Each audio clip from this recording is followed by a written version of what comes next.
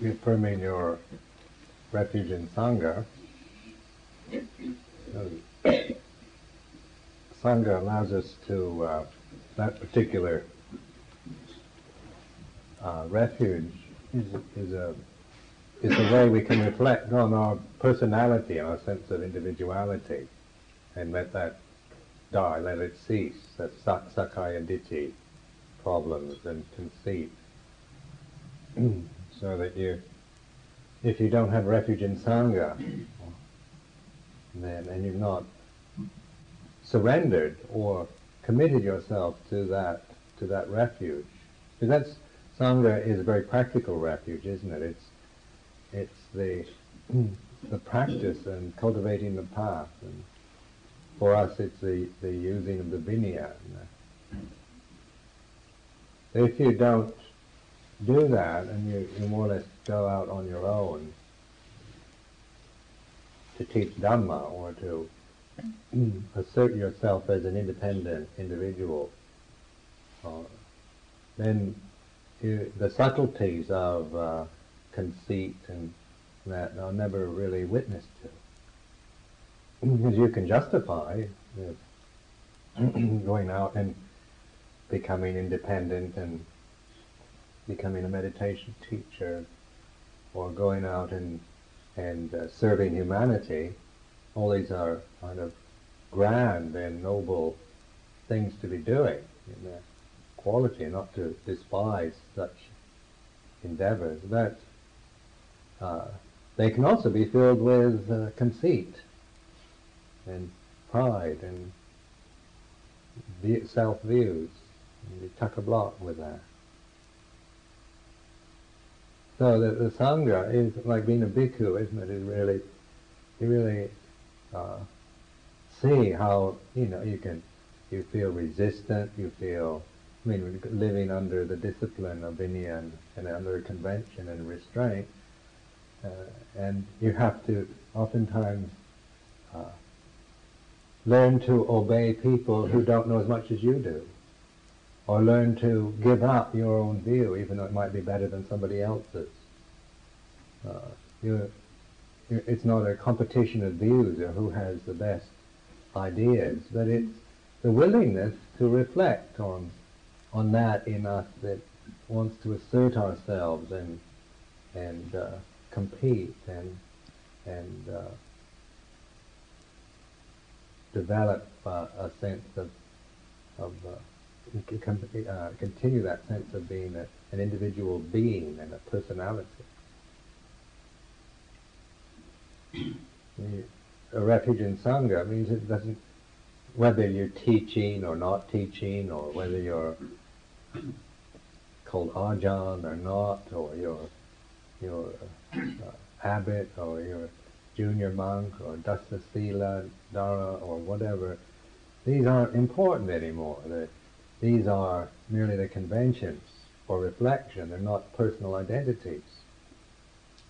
The whole thing goes off when you try to become somebody. You become an Ajahn, become abbot, become senior, become somebody of importance, some authority, somebody that has to preserve oneself in some way as a separate, as some kind of status or some kind of position.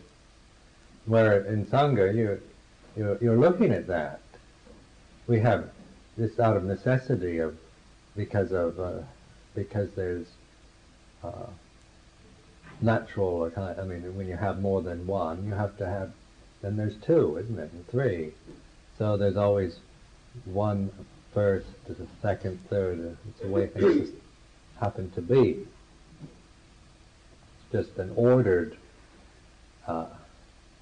sequence of things that we have to accept within the restraint and restrictions of a physical situation.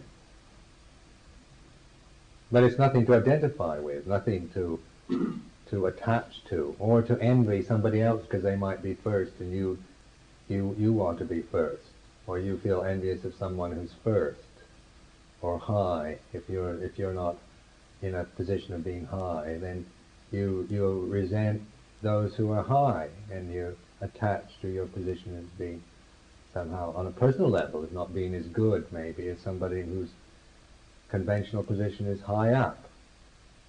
Become a teacher. There's a real trap of the mind to identify with being a teacher, with being a senior bhikkhu, a senior nun, being somebody who has position. These things are merely for conventional expediency only. They're not to be positions one takes. But you can see that any attachment, any conceit you have about the position you're in, because you'll feel suffering from it.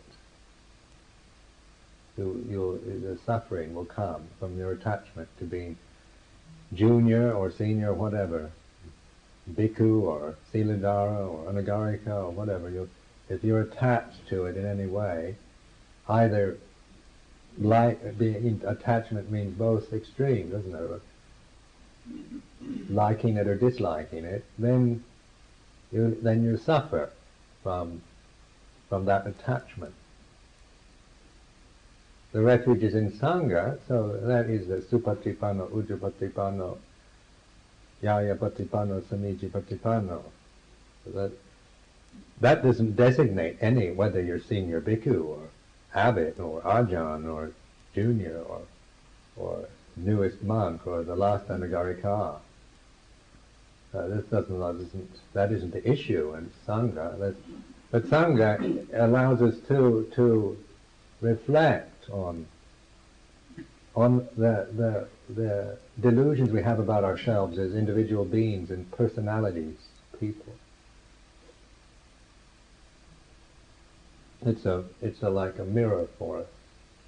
That's why the third refuge is Sangha.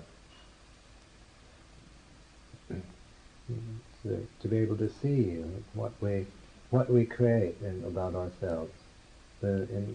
If we take refuge in somebody else, or in the teacher, or to take refuge in our own views, or in all kinds of different refuges we could assume, we could take,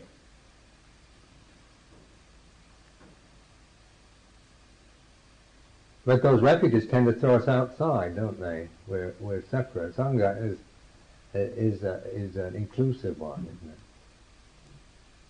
It's not somebody.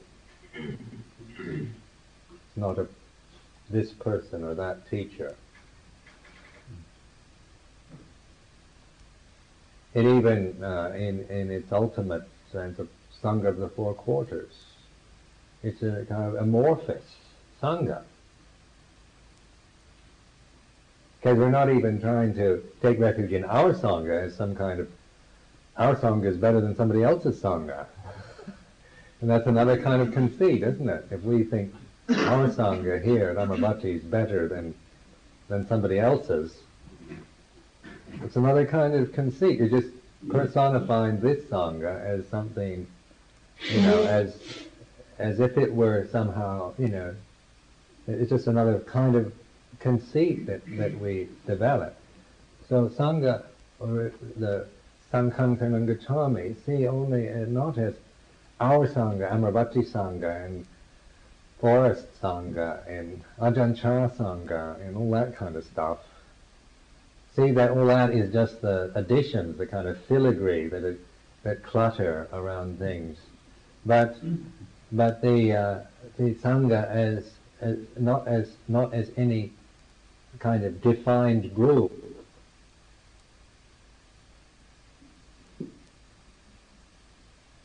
Sangha of the Four Quarters. I mean, it's right, Four Quarters.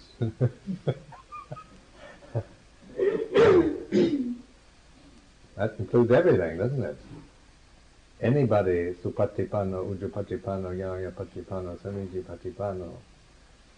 But mainly for you to reflect on the conceit attachments you have to Theravada Buddhism, to Thai Buddhism, to Ajahn Chah Buddhism, to Ajahn Sumedho Buddhism, to Amaravati, to Chithurst, to all this kind of stuff. whatever view and opinion you have about it is anicca dukkha anatta. It's not our, we don't have to make judgments about others, or we're not the judge. We're not the one who has to decide about who's pure and who isn't, and whose sanga's the best and who's the worst. And all this, we're not called upon to have to make those kind of judgments. It's a wonderful relief, isn't it? To not go around having to have opinions and form judgments about others, about oneself. Doesn't just, that's why when I discovered that, what a relief. Because I was always judging everything before. When I lived in Thailand, you go to another monastery, but they're not as good as us. And you'd go to another monastery. When I was at Bungwai one time, this was a few years ago, the monks, Jayasaro and these monks were going on about, here they were with Ajahn Pasno, and they were going on about, oh, we just visited Ajahn Banswara up in Sukhumnakhon. What a fantastic monastery. Blah, blah, blah. They're going on like that. Right in front of Ajahn Pasno, you know, they're actually saying, you know, we think it's better than this place. Because how could the new monk feel any other way if one of the monks that's supposed to be in the know is raving about the superiority of some other monastery? So then that starts this idea of comparing one monastery with another. The idea that somehow one is better or slightly more something or other than another, or lesser. So I pointed it out very strongly one evening. I stopped it. That's just not skillful. Ajahn Ban's monastery is no doubt a very good monastery, but to always be looking at the monastery that's away from you rather than reflecting on where you are here and now and the way things are, you miss the point. You're no longer supadipanno. You're not with the scene you're in. You're thinking about some other place as somehow maybe being better than the one you're in, and without seeing what you're doing. Because that's how the mind will go. You get tired of the same place. So then another place looks that much more attractive, isn't it? You've been here for a while, and you know everybody, and I think I'd like to go to Thailand. That's where you can really practice, in Thailand. And then it goes on and on like that. If you don't see how the mind will grasp that. It's like marriage, isn't it? You get married after a few years. The person you married is no longer nothing new, is it? Same old boring person.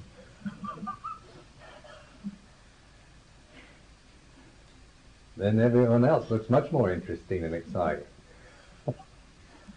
Because if you've lived with somebody for a while, and you know all about, you know all the little sayings and this and that, you think it's just boring.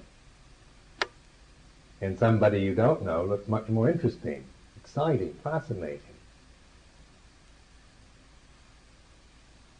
But maturity comes through not following that kind of, it's very immature, isn't it? To always want something that fascinates you and interests you. You know, if you're married and you say, please fascinate and interest me all our life, dear. When I married you, I expect you to completely kind of fascinate me and entertain me for your whole life. It's your duty. And if you don't do that, then I'll be terribly disappointed. I'll look for somebody that can. So, and that's how oftentimes people get married, isn't it? They're expecting a kind of lifetime of interesting relationship, fascination. We kind of make that demand sometimes on each other. Please entertain me. Please fascinate me. But it's when things don't, when the maturity comes when you don't make that demand anymore, when you're no longer expecting a monastery or a person or somebody or something to come and fulfill you and to inspire you and interest you and make you feel alive and love you and boost you up and push you around and encourage you and all that. That's still the Sakkaya problem, isn't it? The personality do. Because personality needs to be supported by feeding, isn't it? You can't maintain it. You can't be a personality unless you have to feed it, make it, let it consume like a fire. Has to be refueled all the time. Being a person, being somebody, being a personality. So I found images like living wherever for the rest of my life. Living at Wat Pah Pong for the rest of my life, or living at Wat Nanachat, or Ban Suan Klue, or Kamsa'i, and the drearier branch monasteries.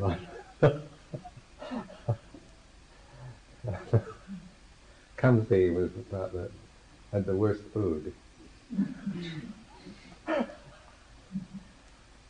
Absolutely horrendous food at Kamsa'i. And well, even if Ajahn Chah sent me to Kamsa'i, I'd spend the rest of my life there until, with that attitude of not just seeking to distract myself when I get fed up or weary of something.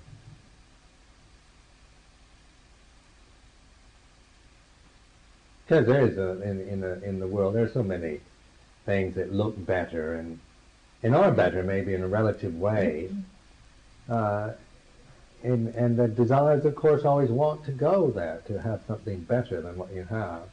But remember, as mendicants, we're not after the best or always looking for a better, but observing the way things are, and that's always where you are, here and now. And Sangha is then as a refuge, is no longer dependent on whether you like everybody here, or whether everybody lives up to your expectations, or whether that isn't expected of you. We don't ask you that you should like everyone here. Well, I think everyone here is trying to exalt them in some way, as being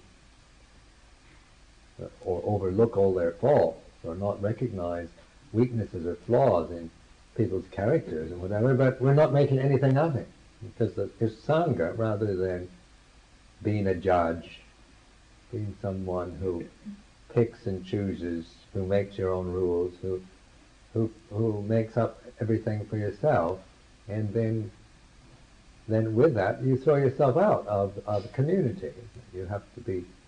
You always have to be special, someone separate, special, an international meditation teacher, or a special kind of person, special kind of being. As Sangha, then you don't need to be special anymore.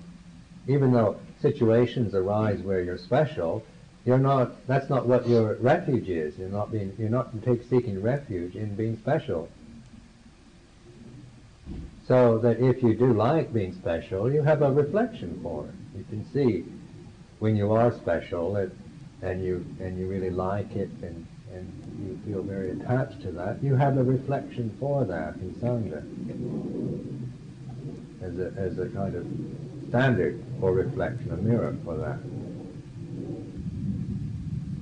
And they're trying to really penetrate all the subtle forms of conceit and delusion that that we can perpetuate in our minds.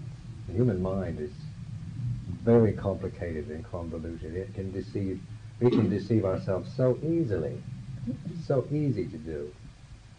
And so this is where you, if you use the Buddha Dhamma as a way of investigating that, you break through it. The subtleties of conceit and pride and all that are recognized. But if you don't want to do it, then that's fair enough too. This isn't a prison camp. You can go out and become an international meditation teacher if you want. Or if you think you can start a monastery that's better than this one, or you know, whatever you think you'd like to do, or you think how you can make things better, or that you know more, or that you don't want to be bothered with this, or whatever. If you're willing to look at all that as a Anicca Dukkha Anatta, then that's true practice. But as soon as you grasp it, then of course you're pulled off into that realm. You no longer feel in communion with the Sangha, do you? You no longer, as soon as you start playing with all that and believing it, then you're outside. You don't feel like a Buddhist. You don't feel in communion. You feel you've got to go somewhere else. You've got to do something else. You've got to make things different. Your path is a different one. And all those are forms of self-conceit and self-delusion. And if you can see it, and see all of that kind of thinking and feeling as Anicca Dukkha Anatta, then you're always developing the path, or the bhavana of the Eightfold Path. As soon as you buy it, or grasp it, off you go. Onto your own path. Following your own view, your feeling. And oftentimes those views are based on very kind of righteous attitudes and even good ideas or high-minded ideals. It's not that it's like a gross form of conceit of I'm going to do what I want, so there. I mean, most of us are beyond that, aren't we? Kind of childish temper tantrum. I can do what I want. Don't boss me around. But we have to have very noble reasons for leaving. You know? We have to have the highest kind of ideals to justify our separation from Sangha.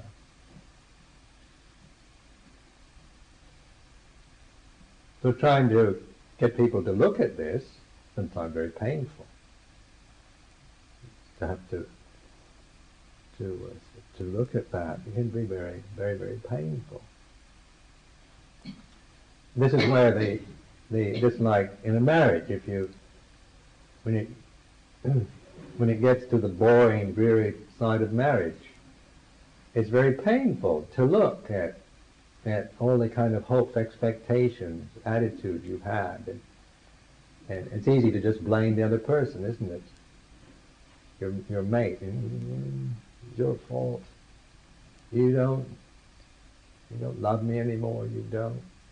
You used to buy me gifts and you don't, and blah, blah, blah, blah. And maybe it's true. Maybe those things do happen. But yet, as reflection for wisdom, we're not expecting a romance to be permanent, or inspiration to be a permanent attachment we have, or needs. This is really, to me, it's a most rare opportunity to penetrate things,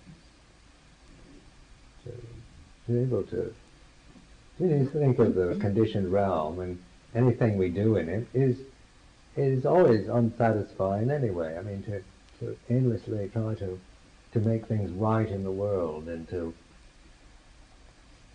try to make things better all the time, and think that I could make everything better if I were Prime Minister, or that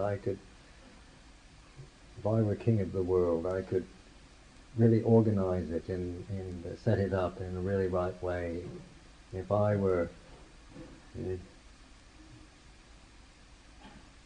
But then, when you understand the limitation and the evanescence of this experience of living in a human form, you lose that kind of idea of trying to create perfection with the imperfect.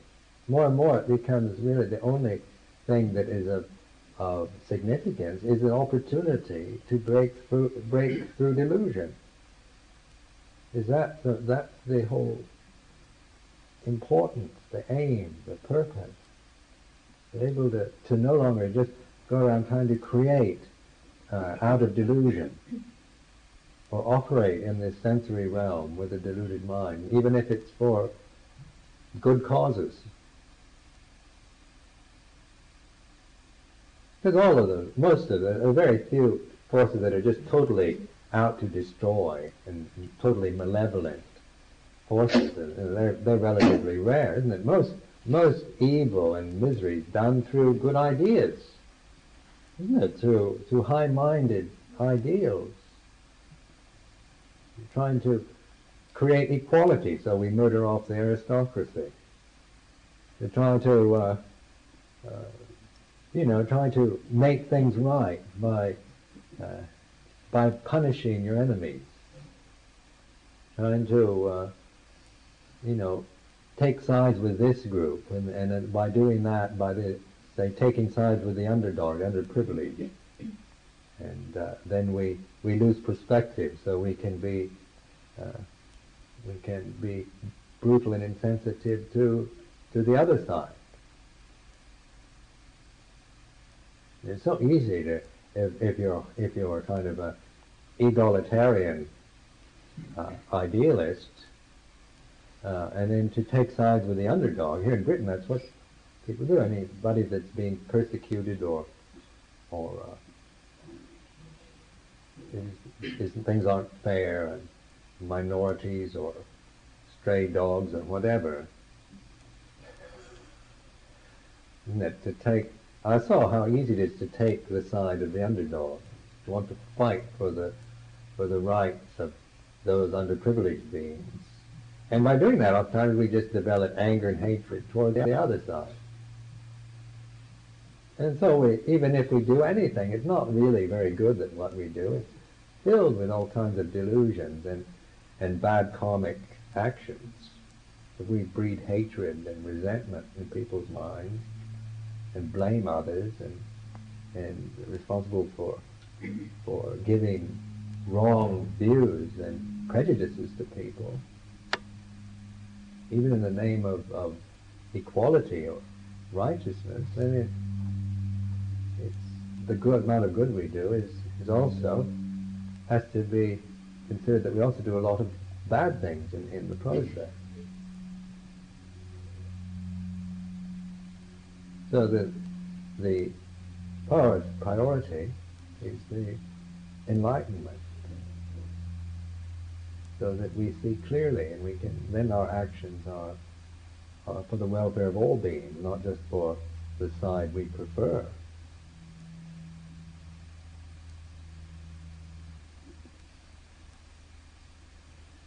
I remember in Berkeley in the early 60s, the peace movement there.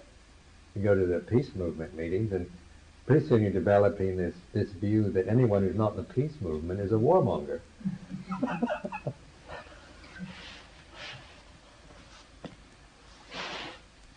So easy to get caught in self-righteousness. So you start looking at just ordinary people who don't seem to be all that concerned one way or the other. And you're actually looking at them as kind of irresponsible ciphers in a system that are bringing around the end of, will bring on a nuclear war.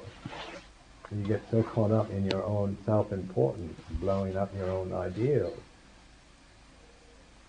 inflate them so that one becomes arrogant that way.